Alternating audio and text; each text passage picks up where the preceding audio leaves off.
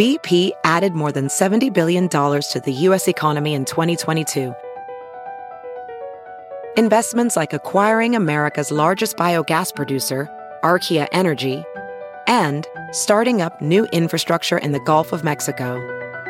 It's and, not or. See what doing both means for energy nationwide at bp.com/investing in America.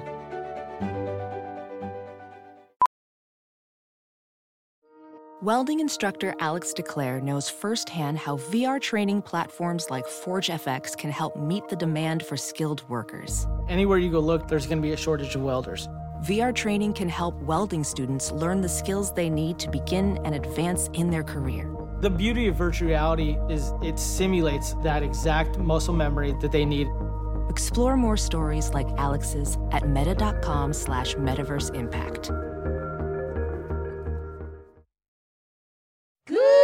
Good morning, millennials. Welcome back to the Morning Toast. Happy Friday, Friday. Gotta get down on Friday. Why are you singing like that? Because I'm so overjoyed, excited, and feeling blessed that today is Friday and I can't feel my ears. Why? Because they're being pulled back so tight in this bun. That's like not a descriptor of a bun. I thought maybe you're cold, you can't feel your ears. But we need to talk about the bun. No, I cannot feel like my scalp. Like it's just like, and my bun is like lopsided, but it has a lot of character and personality. I think it looks so fabulous. Thank you. This is like I think this is the beginning of something really beautiful for you in the updo category. And I think it's not my best. No, I mean, it takes time and practice. Like I'm looking at myself in the monitor and it's like kind of lopsided and I kind of look like Cindy Lou Who. But it just takes time and it doesn't have to be absolutely perfect. Yeah, I mean, don't worry, it's not. Yeah. Absolutely perfect. But I really wanted to thank you for the encouragement and the wise words. That's what I do. I encourage. Because if I can just find a way to live my life without like blowing out my hair every day, not only will it be better for my hair health, but my mental health as well. Yeah. And it's always fun to switch it up. I think it looks great. Thank you. I think it's like a fun new silhouette. I think everyone who's watching is definitely like, whoa, whoa, whoa. Right. And if in a week's time I'm like so embarrassed, like we'll just delete the episode. And I feel like we always need to find new ways to spice things up around here. And an updo is one of those. Maybe on Monday I'll wear a hat again. You never know. That's so true because it could become, quite monotonous if we don't constantly change things up. If we don't constantly change things up. I'm changing things up today wearing a full-on sweatsuit, like I not didn't even notice. even.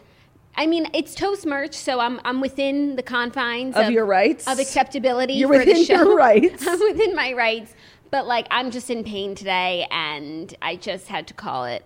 Well, I was in pain until I just remembered that we secured for this episode the interview of a lifetime.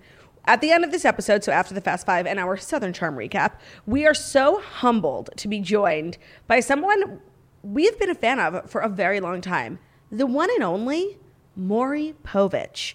You are not the father. You are not. And he really, he's obviously a fantastic orator because he's the longest running TV show host in history, but it also translates into him being like a great guest and just like answering questions, providing context. He really was a fabulous guest. He was like very wise and super funny, and he's going into his 23rd season, and there's just so much that goes on like behind the scenes at Maury. So much that goes on. And so you're going to hear about some of that. I mean, I know people are going to be disappointed because Claudia teased on her Instagram last night that we had a very special important guest whose name starts with an M, and obviously all the Mavdia stans came out thinking it was going to be Maverick. Yeah, I'm sorry, but you can't even be disappointed because it's so iconic that we have Maury on the show. It's so iconic. And like Maverick can come on another time. Anytime he wants to, he's always welcome. He has an open door policy at the Morning Toast. A lot of people also thought it was Matt James, but that wouldn't be unexpected because we cover The Bachelor.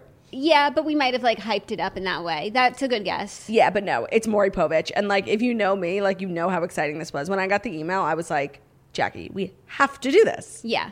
Iconic. And he was so nice. So nice. So that's at the end of the episode, a nice little catch up with our good friend Maury. Just to get you into the weekend. And before we get into everything, I would be RDH if I didn't do a little Redheads promo because not only do I love to tell you about the Redheads, but this episode is more pertinent than ever because Claudia is on The Redheads. The Redheads episode is available now. We are talking all about her book. We are going deep. We are asking specific questions. We're getting clarifications. We're getting inspirations.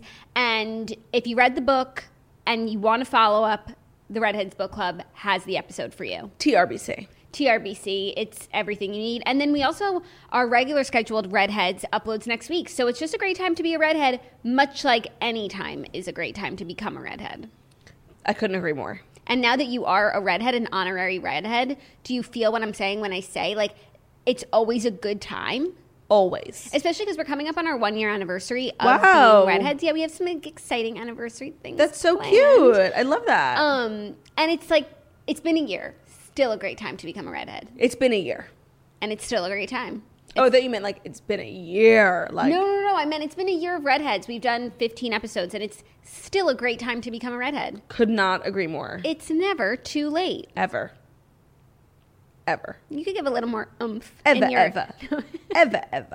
In your enthusiasm for TRBC. I'm sorry, I'm just so distracted by the Friday-ness of it all. Like, I never thought we would get here. I know. It's the end of my... Oh, sorry, It was a doozy of a week. Not for me. No, like a doozy, not in a negative way. Just like it was a lot of week. It was so much week. I've never been so tired in my life, but it's all paid off because my memoir, Girl Within a Job, is out and the reviews are in and they're...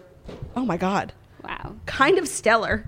It was a Freudian drop. Stop. No. Because I was so... My mouth hit the floor, my jaw dropped, and that's why I dropped the book. When reading the reviews of my book, people are just finding it... Some people are saying inspirational. So I just wanted to put that out there in case you're still kind of nervous, like on the fence. I'm here telling you, get off the fence. You can do it. girlwithnojob.com/book. And I just feel like sometimes when you read a book, like you just want to talk about it. And that's why the Redheads episode is so great. Because you just get to like hear your best friends. I'm trying to help you, like, promote you. I'm agreeing with you. No, like, you are very defensive about the redheads. I'm very defensive about my passion projects that I just don't feel like I get enough enthusiasm from you. Are you kidding me? I've been sitting here for the last 10 minutes. Yeah, forever, ever. That's not genuine. I'm sorry that you... Maybe that's something you should work out in therapy, that you don't accept compliments. Because, like, I'm really here cheering you on, and you don't think it's genuine. Maybe it's something you should work out in therapy that you think, yeah, is a compliment. It is! Yeah. Forever, ever. Yes. That's complimentary, and you cannot change my mind. Okay, well, head over to the Redheads for more of this. Pretty much. So yes, we'll be recapping Southern Charm. We'll be back on our regularly scheduled Bravo recap programming next week. Like I said, this week was just a doozy because of my book. Yeah. So congratulations on a great pub week. Thank you. Your pub day vlog is available now on the Patreon. Yes, I put it up. Was that yesterday? That was yesterday. Woo! Long day. Woo! Very long day. Yes, I vlogged all of pub day. We went to a couple bookstores. We went to GMA. We had a lot of work to do. We tasted some Cinnabons. So the vlog is up at patreon.com/themorningtoast. You get one more episode this month. And it's going to be Jackie O and Ben. Talking about our cleanse, taking all of your cleanse questions. I'm really excited to go, like, find out what he thought about it. I actually, like, miss my cleanse days. I miss, like, having a purpose and, like, knowing what I was going to be eating or drinking for the whole day instead of just, like, flying by the seat of my pants and just eating chips all day. You have a purpose. What's my purpose? Host the Morning Toast. That's true, but then, like, the day's over. Right. No, I just meant purpose in terms of, like, my health and wellness. Right now, I just am, like... Free-falling. Free-falling. 'Cause I'm free. Free-falling. That was pretty. Thank you, Claudia. Yes, get into it. Thanks, Claudia. I put my heart into it. Thank you, Claudia. That's beautiful. No, when you said... I know. Thanks, Amanda... It came from my heart. That's what it was. Yeah. It came from my heart. I haven't watched my comedy special in so long. I'm starting to, like, malfunction. I need to remember just... Me too. I'm like, it came from beautiful. So we can properly quote it. Maybe we'll watch it this weekend. Oh, for sure. But before that, we need to get into the fast 5 stories that you need to know before you wake up and take a bite out of your morning toast. Because unlike most of the other days this week, you actually do need to know these stories. Like, there's... Oh, really? It's storyful. Thank God. And the storyful stories are brought to you by Stamps.com, which is so fabulous. I literally used it every day this week to print labels right from our studio so I could send out copies of my book to people who would hopefully post it on Instagram, because I'm thirsty as a bitch. Let's face it, taking trips to the post office is probably not how you want to spend your time. That's why we recommend mailing and shipping online at Stamps.com. They always allow you to mail and ship anytime, anywhere, right from your computer. Send letters, packages, and pay a lot less with discounted rates from USPS, UPS, and more. With Stamps.com, they've saved businesses thousands of hours and tons of money because you get the services of the post office and UPS all in one place, plus big discounts on mailing and shipping rates. Simply use your computer to print official U.S. postage 24/7 for any letter, any package, any class of mail, anywhere you want to send. Once your mail is ready, just schedule a pickup or drop it off. It's that simple. Because with Stamps.com, you get 40% off post office rates and up to 62% off UPS shipping rates. Not to mention, Stamps.com is a fraction of the cost of those expensive postage meters. It's a no-brainer because Stamps.com saves you time and money. It's no wonder nearly 1 million small businesses already use Stamps.com. Stop wasting time to go to the post and stop wasting your time going to the post office and go to Stamps.com instead. There is no risk. And with our promo code TOAST, you get a special offer that includes a 4-week trial plus free postage and a digital scale. There's no long-term commitment or contracts. Just go to Stamps.com, click on the microphone at the top of the homepage, and type in TOAST. That's Stamps.com, promo code TOAST. Never go to the post office again. Love it. Okay, first story. I'm going to sing a song. I want you to guess the story. Okay. Just stop your crying, it's a sign of Kardashian the trailer, times. season 20. Trailer drops for final season of Keeping Up with the Kardashians. And they use an iconic Harry Styles song. And they use an iconic Harry Styles song, and it is a tearjerker. So, I mean, it's also, like, a little dramatic considering, like, there will be a season 1 of a new season, and we're still going to see them. But it's sad because they're saying goodbye to the cast and crew that they've worked with. Who they're very connected to. They're very connected to. So it's like they're saying goodbye to the people who made the show what it is, and they're not saying goodbye to the audience. No, they're saying goodbye to their cast and crew and good morning to the Hulu. millennials. Yeah, exactly. Literally. So the trailer dropped. Honestly, it looks so good and very emotional. But again, just dramatic considering they're coming back via Hulu. But like Kim's crying. Yeah, I mean them like playing with us. Like Scott and Courtney are taking a nap together. Like those two. It's like we've let the dream die. Like the Courtney and Scott fans, like we don't exist anymore. No, and at this point, if they got back together, I would be upset. After like, all they went through. I want so much different for both of them. Like Courtney and Travis Barker. Yeah, I like them a lot. Love to see it. Scott right now, he's in the doghouse. With the Amelia Hamlin. I'm not even going to talk about the new relationship. It's so inappropriate. So I would like to see something else for him. Something healthier. But I ship them separately. I have 2 ships for one for each of them. And I ship them on a strictly platonic co-parenting boat. Yeah. I agree.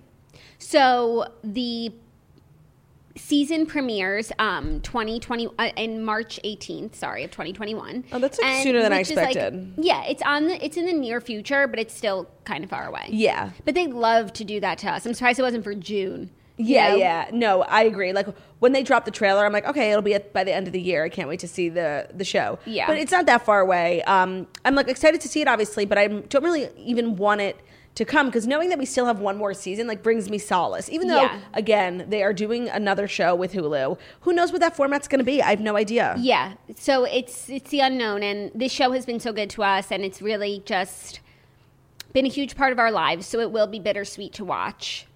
Yeah, it's been everyone remembers where they were when they first started watching. Like we both really pride ourselves on like having watched Keeping Up with the Kardashians organically from season 1. And by season 3, like they were so famous and like they were like ours. Cause like we just love them. Like they were sisters and then like everyone started to love them, but like we love them first. Yeah. I think everyone feels that way. Yeah, but I also feel like I've loved them forever, except there was like one time when I was just like really not feeling them, and it was after the Chris Humphries, and I just I could not reconcile my feelings, and I just felt really bad for him. I think everyone went through a phase during that time where they were like of confusion, like not knowing what's real, what like. It turned out that like a lot of the footage that they filmed of Keeping Up with the Kardashians of Kim like expressing some of her doubts was filmed afterwards. Like it felt like we got duped, and I think a lot of people felt offensive of Chris Humphries because even though on the show they made him look terrible, like what they ended up doing to that man was like disgraceful. Yeah, so that was just like a hard time, but we came out of it and we came through it, and I feel okay about it. I still feel like Kim and Chris like maybe could have made it work. Me too, but I do if they weren't living in an apartment with Courtney and Scott. I do think though that like that period where a lot of the world kind of was done with them benefited them greatly. Like I think that they needed that sort of reset. And they needed to get back to like their roots of being real. Like they got so caught up in this like fabulous TV show that everyone loved, and they wanted to make it so good that they literally started scripting it. And it was so disappointing. And I think that a lot of people expressing their disappointment reset them completely, and they went back to like their roots of really organic filming and not taking, all of this for granted. So of course, that's honestly one of the morals of the stories in my book. It's like everything really happens for a reason. Yes. But justice for Chris Humphries. Yes, of course. Okay, next story. I don't know if you read this article, but Katherine Heigl is coming out of the woodwork. She's got a new show on Netflix, and she sat down with the Washington Post for an in-depth interview. She's needed one of those. Mentioning it all. Oh, wow. She has needed one of those for a while. Yes. As we know, Katherine Heigl was our rom-com queen for so many years. Then it, came out that she was, quote, difficult to work with. She had said some things that upset some people. And then the whole Emmys thing. The Emmys thing where, okay, so she won an Emmy for her character on Grey's Anatomy. And then the following year, she didn't go to the award show. She said, quote, I did not feel that I was given the material this season to warrant an Emmy nomination. And in an effort to maintain the integrity of the Academy organization, I withdrew my name from contention. That's an insane fucking narcissist. That's just the craziest thing to say, and such a slap in the face to Shonda Rhimes and the writers of Grey's Anatomy. Yeah. So after that, no one... She was done. I think, people didn't want to work with her, and I guess audiences sort of turned on her because some of her movies didn't really perform well. But it's really crazy now if you read this Washington Post article. It's the things that she said then, it was just a few things that made her, quote, difficult. If that happened today, she would be probably celebrated for standing up for herself. She also said that the movie Knocked Up was a little, I don't know the exact word, a little sexist, something like that, which is That's a fair assessment. You could be critical of art. Yeah. So I think a lot of people took it as she was ungrateful for her celebrity. I didn't think that, but to me, the Emmys thing was the one thing that she did that was so nuts and so rude to all the people who work so hard and so celebrity. I withdrew my name from contention. That's just so obnoxious. Put me in, coach. It's kind of hysterical. I don't even remember that part happening. I just remember she just got this reputation for being a diva, hard to work with, and ungrateful for the the roles that she had. No, I know about all this now, but when I experienced it, she was in the movie theaters every weekend, with a new movie, and then poof, she was gone. That's how I recall it. And then she resurfaced when I just started to do a little research. I'm whatever happened to Katherine Heigl? And she lived this fabulous life. She got married to the lead singer from Lady Antebellum's brother, yes, who came on The Morning Breath and was so lovely. And he's a musician himself. His name is Josh Kelly, and he's also quoted in the article talking about his Katie. Oh, that's cute. Oh my God. And then they moved to Utah, the best life ever. End of the article is hysterical because it was I guess everyone calls her Katie. We call her Catherine. And the interviewer was now that, you're moving forward, do you want people to call you Katie or Catherine? Anne Hathaway, wants to be called Annie. And she was you can call me anything. Just don't call me difficult. That's funny. Yeah. Actually, I would read this article. That's very interesting. It's really, really good. So she talks about sort of also the mental health journey that she went on, and a lot of the anxiety that she lived with after all of this had happened, and the things that she, going to therapy and things that she did to sort of overcome it. But now she is in a new show on Netflix called, it's based on a book by Kristen Hanna, Firefly Lane, and it's about friendship between two women. She plays a TV show host. Cute. And it's over the course of 20 years.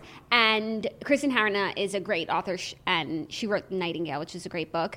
And so, I feel this has all the makings of a great show. I am here for the comeback of Katherine Heigl. I've always been interested by her. I love her marriage. I love the fact that she lives in Utah.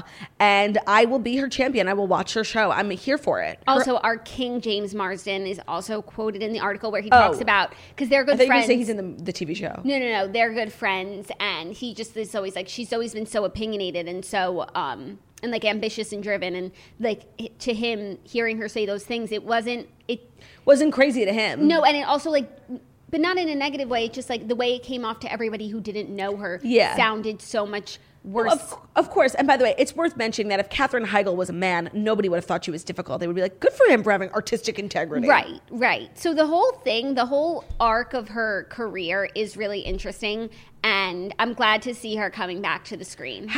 What movie was James Marsden in with? 27 Dresses. Oh, right. Yes. That's actually probably one of my least favorite Katherine Heigl movies. Yeah. Oh my God, it's Life as We Know It. So good. It's one of my favorite Katherine Heigl movies. It's so good. And who's the girl in Win a Date with Chad Hamilton? Is that Katherine Heigl? No. It's a random girl, right? She never became... Yeah. Such a good movie. And now I'm looking at her. Yeah, let's go through. She did that terrible one with Gerard Butler. That was the beginning of the end. The Ugly Truth. The beginning of the end. I think that one did okay. I think that's a good one. That wasn't my favorite one. No, I think One for the Money was the beginning of the end. Oh, That's what they said. What else? She was just like a cash cow. Oh, she was in New Year's Eve. Oh, I'm sorry. Like, we just put so much disrespect on her name. Her number one movie of all time, Wish Upon a Star. Oh, from Disney Channel? Yes. Yeah, was it Jessica Biel in that too? No. Oh.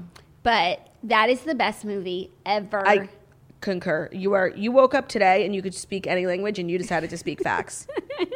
And I commend you for that because it's a really brave thing to do. To just own your truth. And you're right. You're right. Yeah. What other movies? This movie Unforgettable, which I think was sort of a not great one. Life as We Know It, obviously. Killers, Knocked Up, Big Wedding, Home Sweet Hell. She's been in a lot of movies. She's been acting since she was a teen. Was she in a thriller? I think that's Unforgettable. Okay, I have to tell you a story about that movie. So back before I was a disgraced queen, I did a partnership with the movie studio for that movie. And it was actually really cool because I got to go to an advanced screening. And you would never know, but like these huge movie studios that have offices in New York, they have these like sick theaters in these high-rise buildings that are like so glamorous. They look like what was the show we were just watching? Oh my God, I keep thinking I watched the movie Evelyn Hugo because it's just like in my brain. But you know those old movies where like the movie execs in the 50s are like smoking cigars in these like sexy theaters? Yes. That's like where I was, and it was so cool. And this you know what that reminds me of? The show Hollywood. Yes, that too. So I went to one of those fabulous places to get an early screening of this movie Unforgettable, which was like meant to be like a thriller. And I was in this theater with all these critics, like legit critics who were like reviewing the movie for their publications. And people were like hysterical laughing. And it wasn't a comedy. It was like so cringily bad. And I think that was her first attempt at a comeback because that was like maybe 4 years ago. Mm-hmm. And now I think this Netflix film and this Washington Post article are better. I wonder why she chose the Washington Post. Like she could have gone anywhere. Yeah. And like print is not like, I always feel like when people are on a redemption tour, like they should go on long format, like Howard Stern, you know, somewhere they can explain themselves. Well, I think this was good. This worked out. I don't know what her reasoning for it was, but it's good. Mm-hmm. Yeah. Okay. Are you ready for our next story? Yeah. Armie Hammer's estranged wife, Elizabeth Chambers, breaks silence, which is really an overstatement on the ongoing... She left an Instagram comment. She left an Instagram comment on ongoing controversy. But this story is really interesting because it was on a post that... on a post talking about how Timothée Chalamet and the director of Call Me By Your Name are working together on a project about cannibalism. Which is just so weird. And like, were they working on it, you know, a month ago? I don't know. I'm sure that they were. You know, it's like when it rains, it pours. But I just feel like given everything that's happened, maybe they should stop the work on the project. No, I think that's definitely something worth pursuing, you know, the stopping of the project. Right. So it's the story follows a woman who's on a cross-country trip as she searches for the father she's never met in an attempt to understand why she has the urge to kill and eat the people that love her. Like, I'm not a movie critic or a film buff by any means, but I just don't think that this is a movie that needs to be made. It's not a story worth telling. No. And so Elizabeth Chambers commented on Just Jared's post about that, saying no words. And that's her, quote, breaking her silence on the situation. The Washington Post needs to do an interview with Elizabeth Chambers. Like, I need to know what she knows. Yeah. There's so much mystery in this Armie Hammer story, and there's so much weirdness, and I just want to know, like, Elizabeth Chambers was married to him 4 years. Like, I need to know what she knows. Yeah, I'm sure she knows a lot. She is a mouthful. Yeah. If you want to come on the Toast, Elizabeth Chambers, we would gladly have you. Yeah. So I just think we should rethink that movie if we're talking. Yeah, no, I think that's probably like the wise business decision. Yeah. Are you ready for our next story? Little happy couple news. Is it the happy couple news, the HCN brought to you by Beachbody? That's exactly what it is, because when you see these two together, you're going to want a Beachbody. Fabulous. It's a new year, and our resolution is to get in better shape. We like to work out, but we just feel like nothing ever actually delivers results. Beachbody On Demand offers over 1,500 at-home workouts plus nutrition plans, so no matter what your goals are, they have a program that'll help you build and keep healthy habits. And Beachbody has a history of success. This is the company behind P90X, Insanity, and 21 Day Fix. Now check out some of Beachbody's newest programs like Muscle Burns Fat and 80-Day Obsession. You can get motivated by their super trainers like Tony Horton, Jill Freeman, and Autumn Calabrese. Beachbody is ideal for all fitness levels, including bodybuilding, weight training, cardio, yoga, and dance workouts. They even have workout calendars and progress trackers. They've trained millions of people on how to lose weight, burn calories, and get totally ripped. You can do workouts just as short as 10 minutes, and it doesn't require any extra equipment, because if you live in a small New York City apartment like ourselves, extra equipment is just not something, you know, we have the... It's not in our vocabulary. Right. And you can access it anywhere, anytime. You can view all the workouts on your computer, smart TV, tablet, smartphone, Roku, Apple TV, Chromecast, and more. So you have absolutely no excuse for not getting your workouts in. And it's the best deal in fitness, because listeners of The Morning Toast can try it absolutely free. In quarantine, I know Jackie's been really living for the Beachbody On Demand.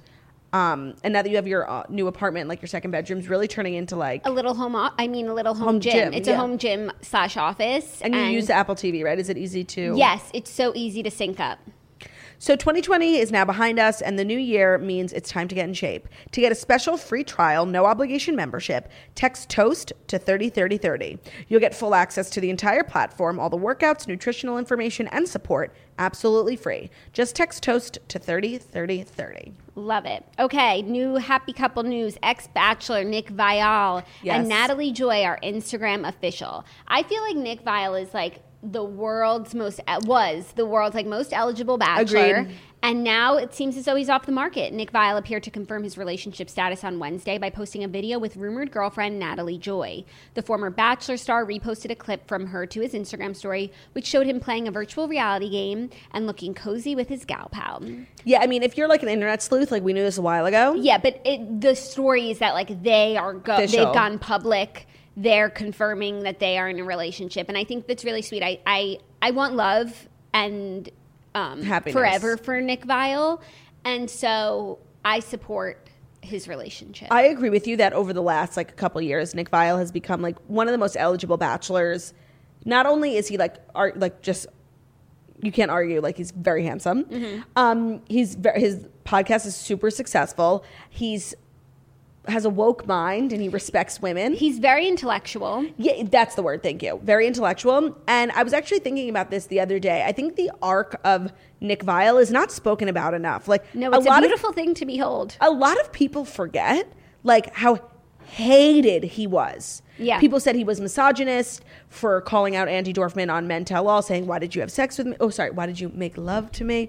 And he was like a villain. Yeah, and then twice. When he went on Caitlyn's season, he was the villain again because like he was threatening her love with Sean, and he really like came so far from that to then being the Bachelor to now being like such a respected former reality TV star, and we absolutely love to see it. Yeah, I want to know the PR strategy behind it because I could use some of that good PR.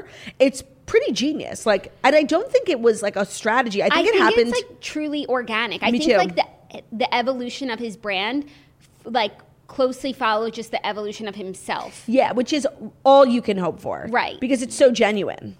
So genuine. Love that for him. So for him to be at like this love stop on the tour, I'd love to see it. Beautiful. He just bought a house, like living the life. Happy for him. Living the life. So happy for them. Our fifth and final story is a little biz news. Is it the stocks? It's the stocks. It's actually some big fucking biz news, you guys. Like, the biz world is a calamity. And ever since yesterday, I have educated myself. And I feel as though I'm angry. I can do a decent job of explaining the situation for people who like need it in layman's terms. Yeah. Okay. So I think we got what we said yesterday. We were correct, but we hadn't gotten to the second half of the story, which is the corruption. The corruption of it all. The corruption. The Citadel of it all. The Robin Hood. Citadel owns Robin Hood. That was the big exposure. The craziness. Okay. Robin Hood claims to be for the average trader. To democratize the stock market. Yeah, like you don't have to work on Wall Street. Like this is the platform for everyone. And here they are yesterday. I literally opened the app in the morning, couldn't trade, couldn't do anything. I've been on there for a while. I have like not that much money, but still. They decided to protect big Wall Street guys, help them cut their losses because they got exposed on Reddit. And now the everyday trader who they claim to be for isn't screwed. Thank you. So it's just not fair. They just changed the rules. The rules have been changed when it's in the middle, like in the middle of a monumental moment for the little guy. For the little guy. And like the stock market, I don't know. I'll never claim to understand the stock market. I took econ and it was literally like the least sense ever was made in the entire class. But what I do know is that there are rules. And the rules cannot be broken. And the rules can be. Well, right, usually. As of yesterday, the rules can officially be broken. Can greatly benefit you or be your downfall. But the rules have always stayed the same until yesterday. Right.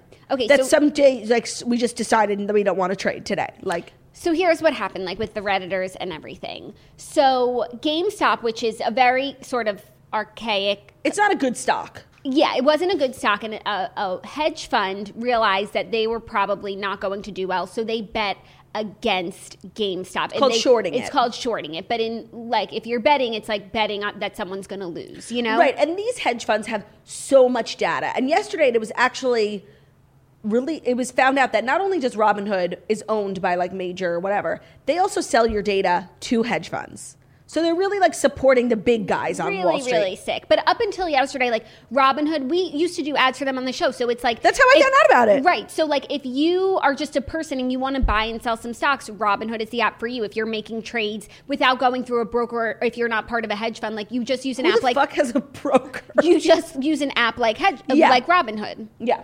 And Robinhood is named after Robin Hood, who would steal from the rich and give to the poor. And yesterday they did the exact opposite. The irony is just... So a bunch of people on a subreddit channel, Wall Street Bets. And it's like a popular Reddit. Before all this, they had like 2 million subscribers. Now they have literally like 8 million because they accurately predicted a short. Right. So they saw that this hedge fund took this position betting against GameStop. For like billions of dollars. Billions of dollars. So they said, let's all get together, buy up GameStop stock to go up to sort of expose the hedge fund, and not expose them like in the way that we talk about celebrities, but like expose their weakness, like their money, like they would. Right. No. So like basically the hedge fund put so much money into GameStop betting that it will lose. So all these people on Reddit were like, if we all buy it, the stock will go up, and the Wall Street guys will literally have made an incorrect analysis and will lose billions of dollars. Right. And that's what started to happen yesterday. The GameStop stock went up over 400%. They did it with Nokia and AMC theaters. Yes. And the hedge fund that had waged this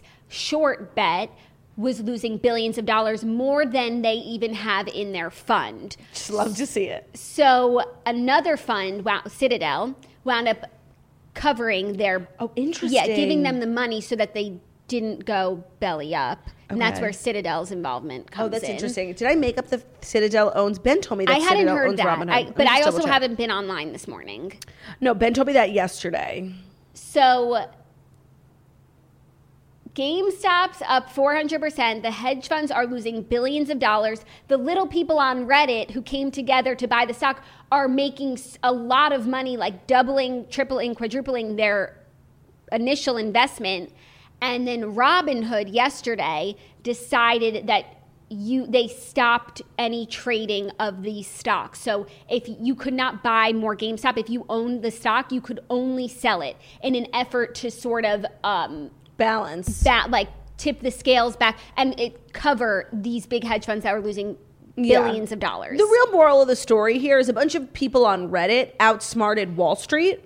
And you just love to see it. And Wall Street... They beat them at their own game, fair and square. But they didn't incur the losses that they should have, and that's not fair. No, that's not fair. The fact that Robinhood changed the rules is protecting... Like, there's going to be major class action lawsuits. Like, people should be going to jail for this. I bought AMC stock, and yesterday they would not let me sell or buy more. Like, I'm involved in the lawsuit on Robinhood, and I would like my money. It is so crazy what they did in terms of not letting people buy more GameStop in order to protect these billion-dollar companies if we don't have from people who are like the little people. If we don't have a free market, we don't have anything. You guys, it's so corrupt. The corruption runs so deep. And like I'm living for like everyone on all like people who are on both sides of the political aisle, people who have different opinions on everything. Like everyone is agreeing how fucked up this is. It's like a great moment of unity for us. No, but it's also like a scary moment of freedoms being clamped down. No, I mean, I couldn't agree with you more. My freedoms definitely feel like they're being clamped. Oh, you look like they're being clamped. That's why my hair is up. So as of today, Robinhood is like allowing some trading of GameStop. But people are going to go to jail. The damage is done. Like so corrupt, so illegal, so unfair. And it was really crazy to watch unfold. I bought Doge. What's Doge? I don't know. Everyone's talking about it, so I bought it. Ben told me to do it. So, you know what? Let me check right now. Because it's a crypto, and it was, like, super low. I don't fuck with the stock market. I'm, like, starting to. And now I have a good reason not to. And now I'm starting to regret it. But, so, okay, Doge is a crypto. So it's, like, really, really small. Crypto is interesting. Okay. I made $25, and I bought it this morning. Mm-hmm. Like, that's pretty good. So it's 0.05 cents. And people are saying it's going to go to like $20 or something, which would be crazy. Ooh. Yeah, but what if we, oh my God, you guys, what if we get the toasters together to go against a short that hedge fund has hedged their bet? Hedge it up. And the power of the toasters. And then everyone will be like, the toasters beat Wall Street. Hedge it up. So yeah, Doja Cat is where it's at. Oh my God, if we could save one stock. What would it be? Like, which stock would we choose? Yeah. Like, because also what's so so morally corrupt about this is that they are betting that GameStop would fail, which is a brick and mortar store that's obviously not doing well because of the pandemic. And, like, Wall Street would have made billions of dollars off of the very sad failure. That's really true. Of a store that's been around for a long time. I forgot about that. Ben has, like, a really sentimental, I've never set foot in a GameStop in my entire life, but a lot of young, people have memories of like going to GameStop, and Ben like cries every time he talks about GameStop because it was like its childhood. Well, he should be happy today. Yeah. GameStop's Fortune 500. Oh, that was the best part. That meme of like GameStop, which was like a shitty stock forever, is like now at a valuation that like Apple is at because so many people were buying it. So like they're sitting at a table with like a bunch of like legitimate serious ass companies that they never would have been at. It was honestly a heroic ending until it wasn't. Yeah, and I look forward to the movie that's made about this so that we could really understand it. But it also can't get made until until proper actions and punishments are taken. Yeah. What could it be called? The movie. Okay, wait. Let me think. Maybe it would be called like Wall Street Bets, which is like the name of the subreddit. That could be good. Oh yeah, that is. Or I gotta get on that subreddit. Robin Hood. I don't know. Let's think on it. Yeah. So let's dive into our TV recap. It could be called The Big Short. That's such a good movie. What about The Little Short? Yeah, or like... I didn't like that movie. Oh, it's so good. I didn't like it. It's because that's a really hard thing to understand. I mean, it's similar to stocks, but it's also about like the housing market and the bubble. And even though the movie is so good and it explains so much, I still don't fully understand it, but I understand more than I ever would have if they didn't make a movie about it. TV recap. Right, I forgot about that. First part of the Southern Charm reunion. I just want to say my theory was correct. The reunion is so amazing, and I really think that the worse a season is, the better a reunion is because there's more things to unpack. I mean, everyone just came out fucking like on fire. Like Craig, oh my God, chill the fuck out. No, but like Craig is my king. And watching the reunion last night, it's hard because I really like Madison, and like watching people that I like argue, it hurts. Right. You know, and it really hurts. It is painful to watch because there's so clearly a double standard in this group. Like the way they talk about Madison, like calling her like whore, like it's disgusting when all of them are vile. Like they all fuck a million girls all the time, celebrities, non-celebrities. So when Madison is strategic with her ex-MLB player, like she's a slut. But when everyone else does it, it's totally fine. Like there's such a clear double standard that it's actually really frustrating to watch. It is, but it does feel like it's starting to be called out a little bit. But what I was going to say was Craig, like, even though I really like Madison, Craig has been on the show. Now it's just him and Shep who have been on since season 1. And like really, if you rewatch... and Catherine, sorry. If you rewatch everything, Craig is... right about everything. He really is always like taking the right side. So...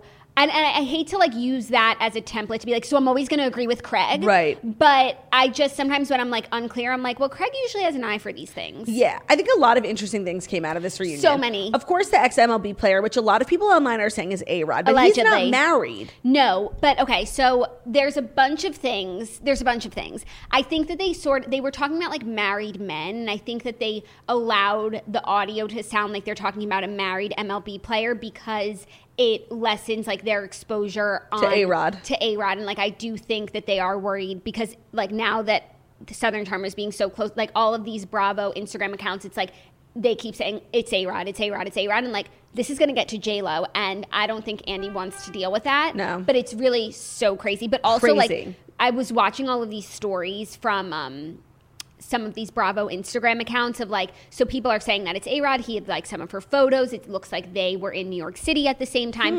And then so many other people are coming out with like stories about, you know, their friend hooking up with A-Rod or A-Rod hitting on their friend. And it's like, even if one of these things is true, like the nerve he has. The nerve and the gall. Like, how dare you? How dare you? And it's like, what's so crazy, I was thinking about it as I went to sleep last night, is like Jennifer Lopez is like the most perfect human on the face of the earth. Like so stunning, so beautiful, so talented, like everything of the sort. And it's like.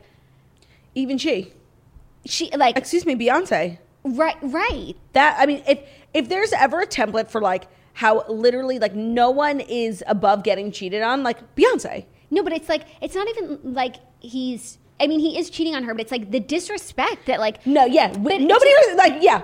And that's the thing. No, like if Beyonce and J-Lo get cheated on, like women will never get respect. That's what I'm saying. Yes, no, it's so valid. I think about that thing with Beyonce all the time because like she's the most beautiful woman on the planet. And I think many people would argue the most talented person all around in multiple categories. Mm-hmm. Stunning, beautiful, smart, like everything of the sort. And she got cheated on. Like, there's no hope for the rest of us. No, it's like, and she can't even get respect in her house. In her marriage, yeah. No, it's disgusting. It made me like really mad reading all that stuff. It's like, what is J-Lo doing? Yeah. No, it's shocking. I mean, what is he doing? Yeah, no, what is he doing? What is he doing? But it's like, I don't understand. So that was one interesting thing that came out of the reunion. Alleged. Yes. Another very, very interesting thing was that Craig's girlfriend not only hooked up with Austin, but was on Love Connection and is being kind of portrayed as this TV star fucker thirst monster. Thirst monster, yes. I mean, it's a hard spot to be in because like even watching her on the show, she seems so cute and sweet and like sort of like these things are coincidences maybe. I know. And the thing about Austin, like I could have lived with, but to find out she was on Love Connection is different. Really strange. And I feel like Shep, like not like really liking this girl, but not knowing how to reconcile that. Yeah, 100%. We don't even know her well enough to like really get a sense of like if it's a coincidence, if it's strategic. But I agreed, like it's a lot to take in. It's a lot to take in, and it's like extra weird that it was this show Love Connection, which with like Andy. No one ever watched and isn't and was successful. hosted by Andy. And was hosted by Andy. No, but like if she had been someone who had been on The Bachelor, like it would be different. 100%. Do you know what I mean? 100%. Okay. Another thing that I noticed. It's like she couldn't get on The Bachelor, so she went on Love Connection. She went on the next best thing. Yeah. Another thing I noticed about the reunion that I really have been coming to this conclusion over the last few weeks is that like Southern Charm and the editors like really did Leva so dirty. Like, because I was just enjoying her so much last night and I'm like, oh, that's because she's not talking about Catherine. And it's like they just pieced together this entire season, every moment where she was talking about Catherine and exclusively used that footage. So even though she's right in what she's saying about Catherine, it's like, Leva, like get a life. Even though she has a life, like she has a kid and multiple restaurants. Yeah. And we saw none of that. Yeah. So just when I saw her on Watch What Happens Live and now at the reunion, like talking about other things other than Catherine, it's like, this girl is fabulous. And I'm just like, I'm wishing we saw more of that. I know. It really is not cool what they did. But also, I was loving the conversation because I mentioned it on the show that her son, they call him Little. And I just think that's such a cute name. Me too. And so getting the explanation that he's actually like Lamar the Third, but usually that's called Trip, which I didn't know that either. Didn't know that either. And now it's like, oh, and I think maybe I had heard it once, but I never thought enough about it because now it's like... Triple trip. Yeah. Makes total sense. It's so cute. It's so cute, but then like the fact that he was like, I'm big Lamar and you're little Lamar, and now he's called Little, like as just someone who loves like nicknames, like that just that just touched my heart. It was a beautiful origin story. It really, really was. No, I completely agreed with you. I think it's the cutest nickname ever. I think it's the cutest nickname. And I never would have guessed that her kid's name was Alfred. No, me neither. And that like Trip is the third. Yeah, I loved it. I wonder if there are some people who don't know that like that's what that is, so they name their kid Trip. Yeah, no, 100%. They're like, but what is Trip short for in their minds, you know? I don't know. Triple sec? Like, you know? No, but yeah. When she said that, I was like, oh my God. That's like when I learned that people from Mars are called Martians. Like something that I should have known my whole life, but didn't. Yeah. Or that Rascal wasn't a name. Right. But it could be. It could be. Another big conversation that was had was kind of the evolution of Shep. Yes. And I thought it was incredibly genuine. Like I'm I'm always a champion of people like bettering themselves, growing, learning every day. And I just loved that conversation. I think he had like a true self-awareness that he's never had before. Yeah. And you can really see the growth, you know? So I think that's like where we land on, like, when people mess up, it's like, yes, you need to apologize, but you also need time and space to grow and change. And I feel like that's what Shep has done. Yeah. You know, because like the way that he reacts to things, like the way that he lives his life now, like he's different than he was a year ago. Yeah. And that's growth. When I heard that he had, you know, had an indiscretion with a woman, I was like really mad at him. I was upset too, but I just thought it was going to be worse. Yeah, because it was a kiss. But still, like, and that's just so, like, the Southern Charm double standard, and I'm so glad Leva pointed it out. Like, the romanticizing of cheating and the glorification of it. Like, if Madison did that, like, oh my God, it's just so hypocritical. Yeah. And even though, like, sometimes Madison says and does things that are so indefensible, like, at the end of the day, you cannot deny the just hypocrisy in this cast. Like, it's so crazy and it's so fucked up. Yeah. Another thing I wanted to talk about, two things. One, like, forgot Danny Baird was there pretty much the entire time. She spoke and I'm like, who is that? I'm like, why is she crying? Yeah. And then the other thing, which I found to be probably the most interesting conversation, was the Cameron Eubanks of it all. Yes. And there's one other interesting conversation about Miss Patricia that I want to talk about. But yes, let's talk about Cameron. So I knew that it was always a mystery to us, like why she left, but I didn't know it was a mystery to everyone else, like that nobody knows the reason. And this is like the first time on a show where they're actively talking about like someone who chose not to be on, and like also like, is she coming back next season? I feel like Cameron, if she watched the season, is so glad not to be a part of it. There's nothing on this season for her. But so for the people who are friends with her to say like she's upset she didn't do it, like I never would have gotten that vibe. And I mean, I get really heated, and I fully take Catherine's side when it comes to like those rumors, because first of all, it's worth mentioning, I heard those rumors like on Instagram, on blogs, like years ago. Yeah. They've always been circulating, and everything in Catherine's life has been put on blast, like not by herself, but like her stuff with Thomas, her stuff with the kids, custody, drugs, like everyone has put every facet of Catherine's life on blast, and she more than anyone has bled out so hard for the success of this show, and Cameron has kind of been the one like leading the charge. Even when they flash back to those old clips when no, it was about the pillows when Cam was laughing about like someone saying Craig is going to retire on pillows. Like, it's just so mean. She was really kind of mean. Yes, I agree. And for a while, like, she was made to feel like the moral compass of the show. Mm-hmm. And now knowing all we know, it's actually like so fucked up everything Cameron did to like her fellow female castmate who's like also a mom. Like, she should have related to her more on that level. And I do know in her last seasons, like, she did try and make amends, but like it was honestly so little so late, and it was not nearly enough. And I'm with Catherine. Like, I'm mad. Like, you have shit too. Like, let's fucking talk about it. Yeah. And my also, shit's been spoken about. In the same way that the people sit on the stage and call Madison a homewrecker because they say she slept with married men in Charleston, which is like a rumor, even if they know they think to be true. Like, they're just spewing some shit out that we haven't seen on the show. So that's what we're doing to Catherine. That's what Catherine was doing. Also, I felt when I was watching those former Cameron scenes with Catherine, it's like Cameron owed Catherine this big apology. Like, I'm sorry for everything. And she gave that to her. I feel like we saw it at the last reunion. She was like really moved and understood that like she was really on the wrong side of history. And so like, this is what I'm saying about Shep. That's one thing. Like, she apologized and she meant it. But then I would have loved to see seasons of Cameron supporting redemption. Cameron supporting Catherine. You know, she just bounced. Yeah. And I like, honestly, like, I don't respect that at all. No.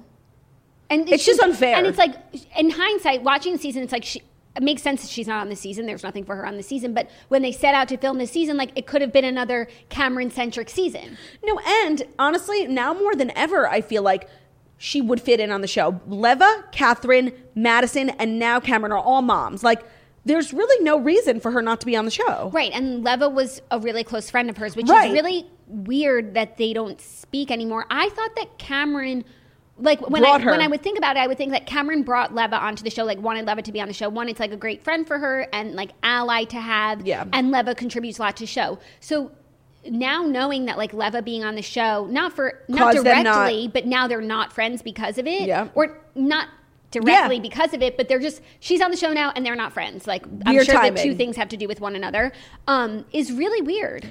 Completely agree. It's very spooky stuff. And then the last thing was Patricia, and I loved what Catherine said. Catherine didn't say much on this particular episode. I'm sure her time will come. But the few things that she did said, I just agreed with her. She was like, why is this older woman just sitting around like bashing this young entrepreneur's business? 100%. I was so glad that, and what's so crazy, and I'm so mad at the girls for defending Patricia because it's Madison always defends Patricia. Yeah, but she could have kept her mouth shut. She Yeah. really could have, because what Craig said was not a lie. Like, Craig has always been nice and respectful towards Patricia. Always. Patricia watched him on HSN and was being rude, talking shit, and turns out saying some lies, saying her pillows are luxury and his are affordable. When hers are $20 and his are $58. He said was the prices of theirs and that she is no longer on HSN. He chose to speak one language and he chose facts. And I appreciate it. And so for the girls to be like, that's not fair. And it's like, no, the facts are fair. Patricia was speaking like with judgment in her voice. Patricia started it. Craig was sharing facts. So like I was really disappointed in Madison, obviously, for defending her, and Leva too. Yeah. And I feel like Patricia has contributed to so much of this like injustice, boys club culture on the show, like keeping the status quo as it is for years, putting down Catherine, and then only turning around when like she realized when the whole world that did. No one was on her side. And so to see the women defend her when like finally people are realizing what she's all about was really irksome. I completely agree. There's so much injustice in this franchise, like, and it's definitely better, but it's not even close to like where it needs to be. Yeah, I agree. Whew, I got very heated there for a minute. I apologize. I always get heated when it comes to Patricia. Yeah, I mean, me too. I'm literally like dying on this hill from season 1. That it's weird that she hangs out with these people. And that she's so mean and just picks and chooses, unjust. So that's our Southern Charm. And like, sure, she's fabulous, but at what cost? I agree. I mean, Austin said it best. Like, it's very sad. Like, has Patricia never been in love? It's always been about money. Oh my God, Austin. That was a shady fucking. Yeah. So anyways, I thought the reunion was so good. And there were also like moments where I was genuinely smiling. Me too. And all the women looked stunning. Leva looked so beautiful. Oh my God, yes. Catherine's new look is fabulous. Mm-hmm. I mean, Madison and her revenge bod were just like doing the most. Wait, when Craig was like, I mean, Leva's kids and Austin kids like could be models. And Catherine's like, what about my kids? No, so funny, but also like that. That's what I love about the show. Like they're actually friends. And, like, they have really good senses of humor and that's what makes the show go round. Also, the fact that like the men are all growing out their hair was just like an interesting choice. I did not enjoy it. When they flashbacked to like Shep being a dick to Madison like 2 seasons ago, he looked so much more handsome. I'm like, you've got to cut your hair. I know. It was like really jarring. Yeah, they're like getting old and like getting comfortable. No, I think Craig's hair, I think he flat ironed it. Like it was so, it was very like, you know, emo. Justin like, Bieber. Like curtain bangs. Yeah. Strange. Side bangs. Yeah. But that's the thing about like, I'm sure he's just going to cut it for next season. So it's not really a big deal. I think that would be best. Yeah. That's the Southern Charm recap. We're really excited for this Maury Povich interview. Enjoy it, relish in it, take Maury's wise words of wisdom, take them to heart, and just don't take it for granted. And have a great weekend after, because you want to hear from us after Maury. Love you guys so much. Have a great day. If you're watching on YouTube, Maury is on the podcast app. So head over there. We love you. Bye. Have a great weekend. Welcome back to the Morning Toast. We are thrilled, excited, and humbled to be joined by a very iconic fellow host, Mr. Maury Povich. Hello, Maury. Welcome to the Morning Toast. Claudia, Jackie, nice to be with you. Nice to see you. Thank you. Heard a lot about you. Oh, wow. Wow. We've been admirers for a very long time. This is a very exciting interview for us as fellow hosts. We have so much admiration for you, and you being the longest running TV host is no small feat. No, you're going into your 23rd season. Isn't that right? 23rd season on this show. Yeah, the Maury Show. There were 7 before that on a show called the Maury Povich Show. But it was well before you were born. Well, you know, my first memory of Maury was whenever I was homesick from school, it was always Maury because you were on when we were at school. And I just have so many fond memories of watching the show as a kid. And now growing up, I've actually been to your studio. I wanted to go to a taping, but you weren't taping. And I went to Jerry Springer, but I got myself a Maury hat that says, "You are not the father." Very good. By the way, I'm glad that you did that when you were homesick. I know a lot of people over the years who used to tell me they kind of played sick in order to stay home. Oh, yeah. 100%. Those are the best days. So you have become, iconic for your show, especially for your taglines and the way you deliver DNA test results. And I'm curious, I'm a big fan of catchphrases.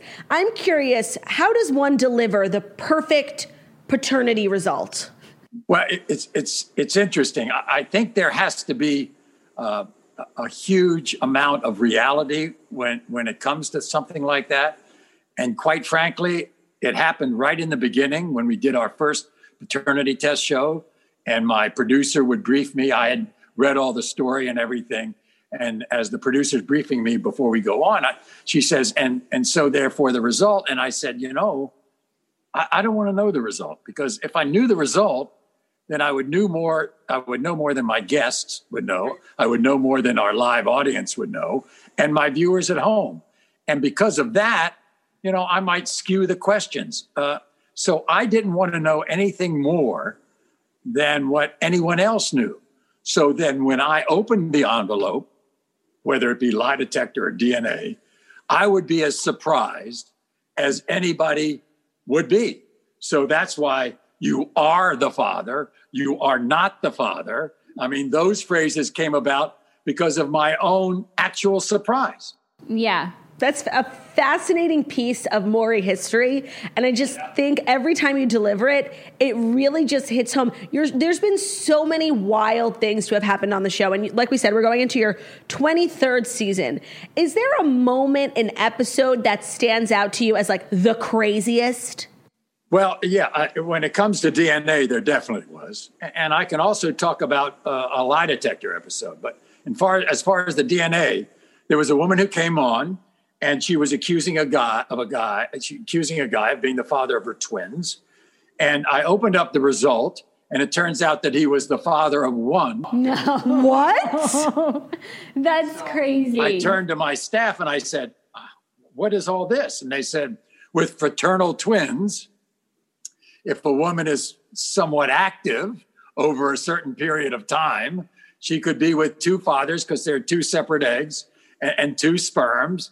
Different sperm, and that's what you get. And some doctors told me that it was 1,000,000 to 1 shot. Wow. And it came to be on our show twice.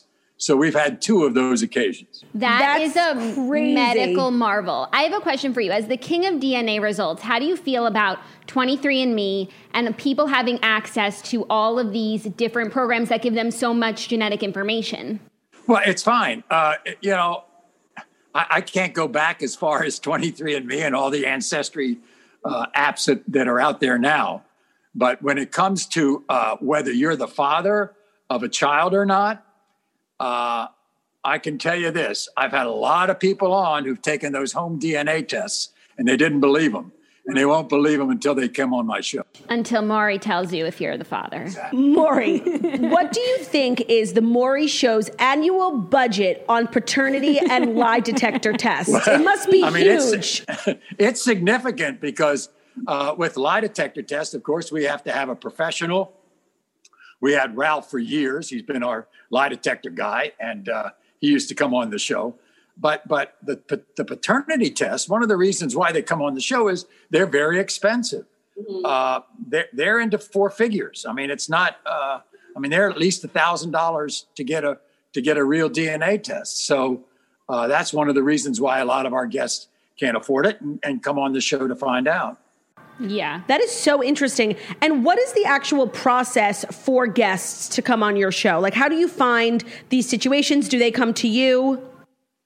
Well, we don't advertise, but we say on the show, if you are in need of a test, you can call this number, and then our production teams get back to you, and they go over their entire story. And if it's a legitimate story, then we bring them to Stamford, Connecticut, where we tape the show. This year, of course, it's completely different because of COVID, so we don't have many live guests. We have some, but not many.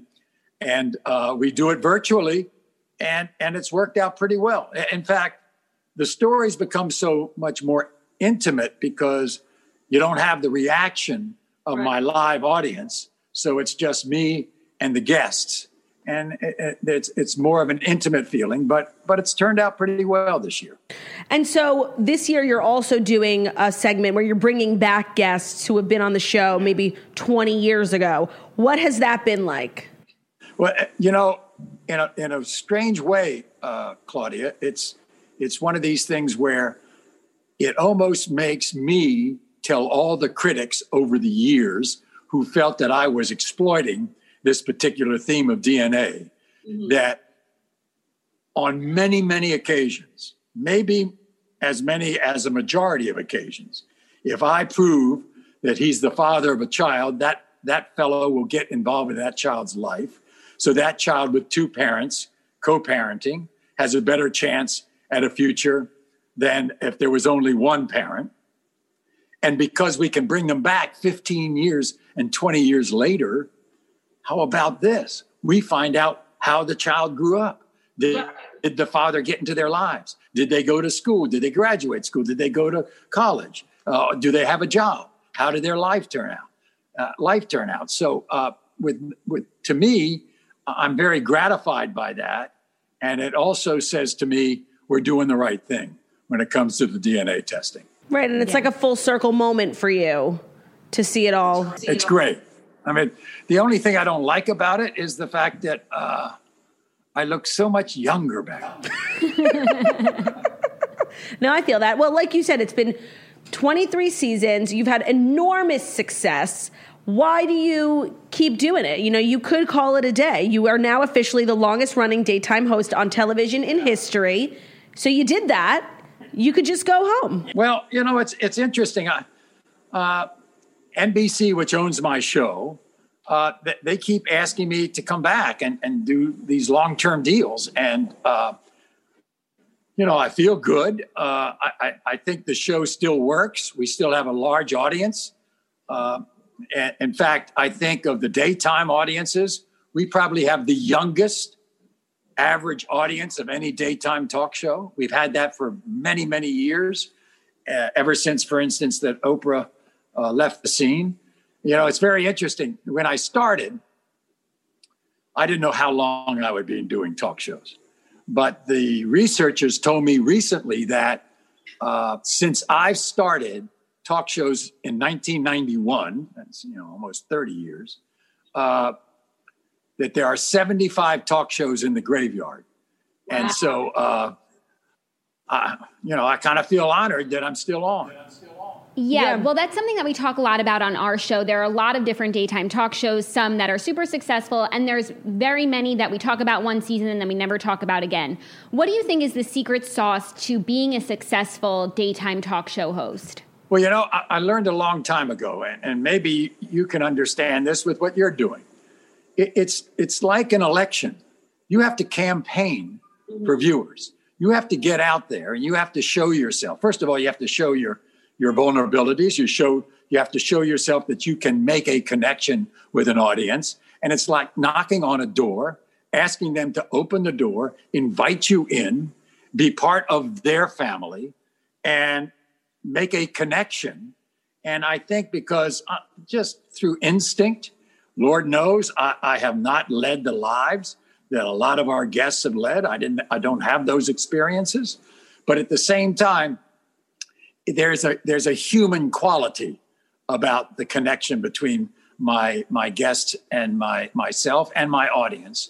And I think that's really how it's worked for me over the. I've always believed it's a never-ending campaign to be invited into people's homes. Yeah. That's very, very well said. Yeah. Well, you are an icon. You're doing the most, and you're just, you know, killing it, as always. When you are back in studio with guests, Jackie and I would love to come to a taping. Oh, my gosh. Absolutely. Because I have been to Jerry Springer, and it was fabulous, but I need to come to a Maury show. No, when we go back to live audiences, front row. It is a treat. Front row, me and Jackie cheering you on. Thanks so much. It's Congratulations good to talk to you, on everything. Thank you so much for being here. Hope you guys enjoyed this episode, and we will be back tomorrow.